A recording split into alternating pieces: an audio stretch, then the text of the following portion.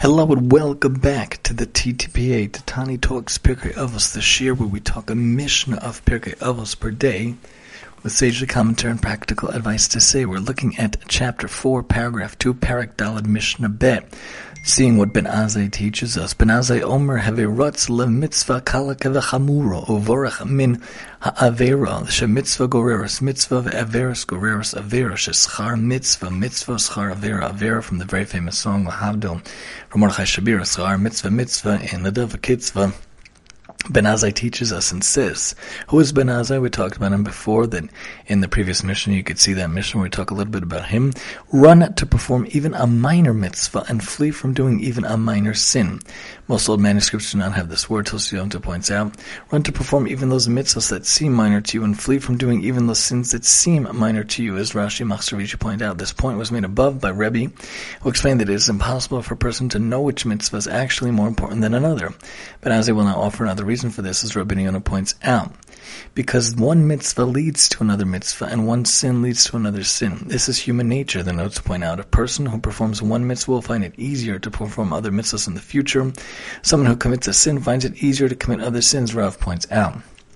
This is because each mitzvah that a person does brings him closer to God, accustoms the person to serving Him. Each sin that he commits distances him from God and accustoms him to follow his evil inclination. The path he chooses, good or evil, eventually becomes second nature to him, as Rabbi Yonah points out. Because the reward for doing a mitzvah is the opportunity to do another mitzvah, and the punishment for committing a sin is the opportunity to do another sin.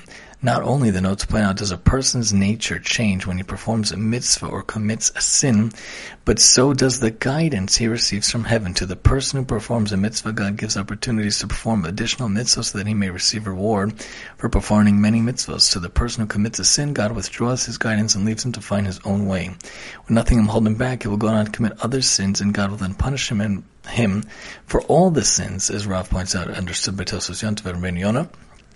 Thus, part of the reward for doing a mitzvah is the opportunity to do another mitzvah and be rewarded for that one as well. Part of the punishment for committing a sin is the opportunity to commit another sin and be punished for that one as well, as Rav and Rabbi Yonah points out.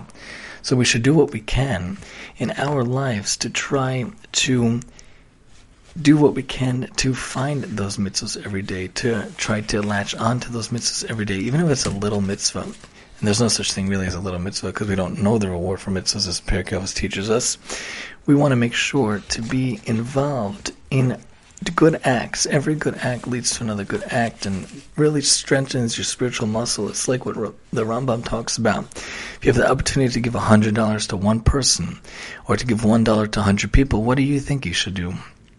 The Rambam points out, or $1,000, you're supposed to give $1 to the 100 people or the 1,000 people, because every time you give and you give and you give, it strengthens your spiritual muscles, it strengthens your mitzvah muscles, and it strengthens your midos and your chesed muscles.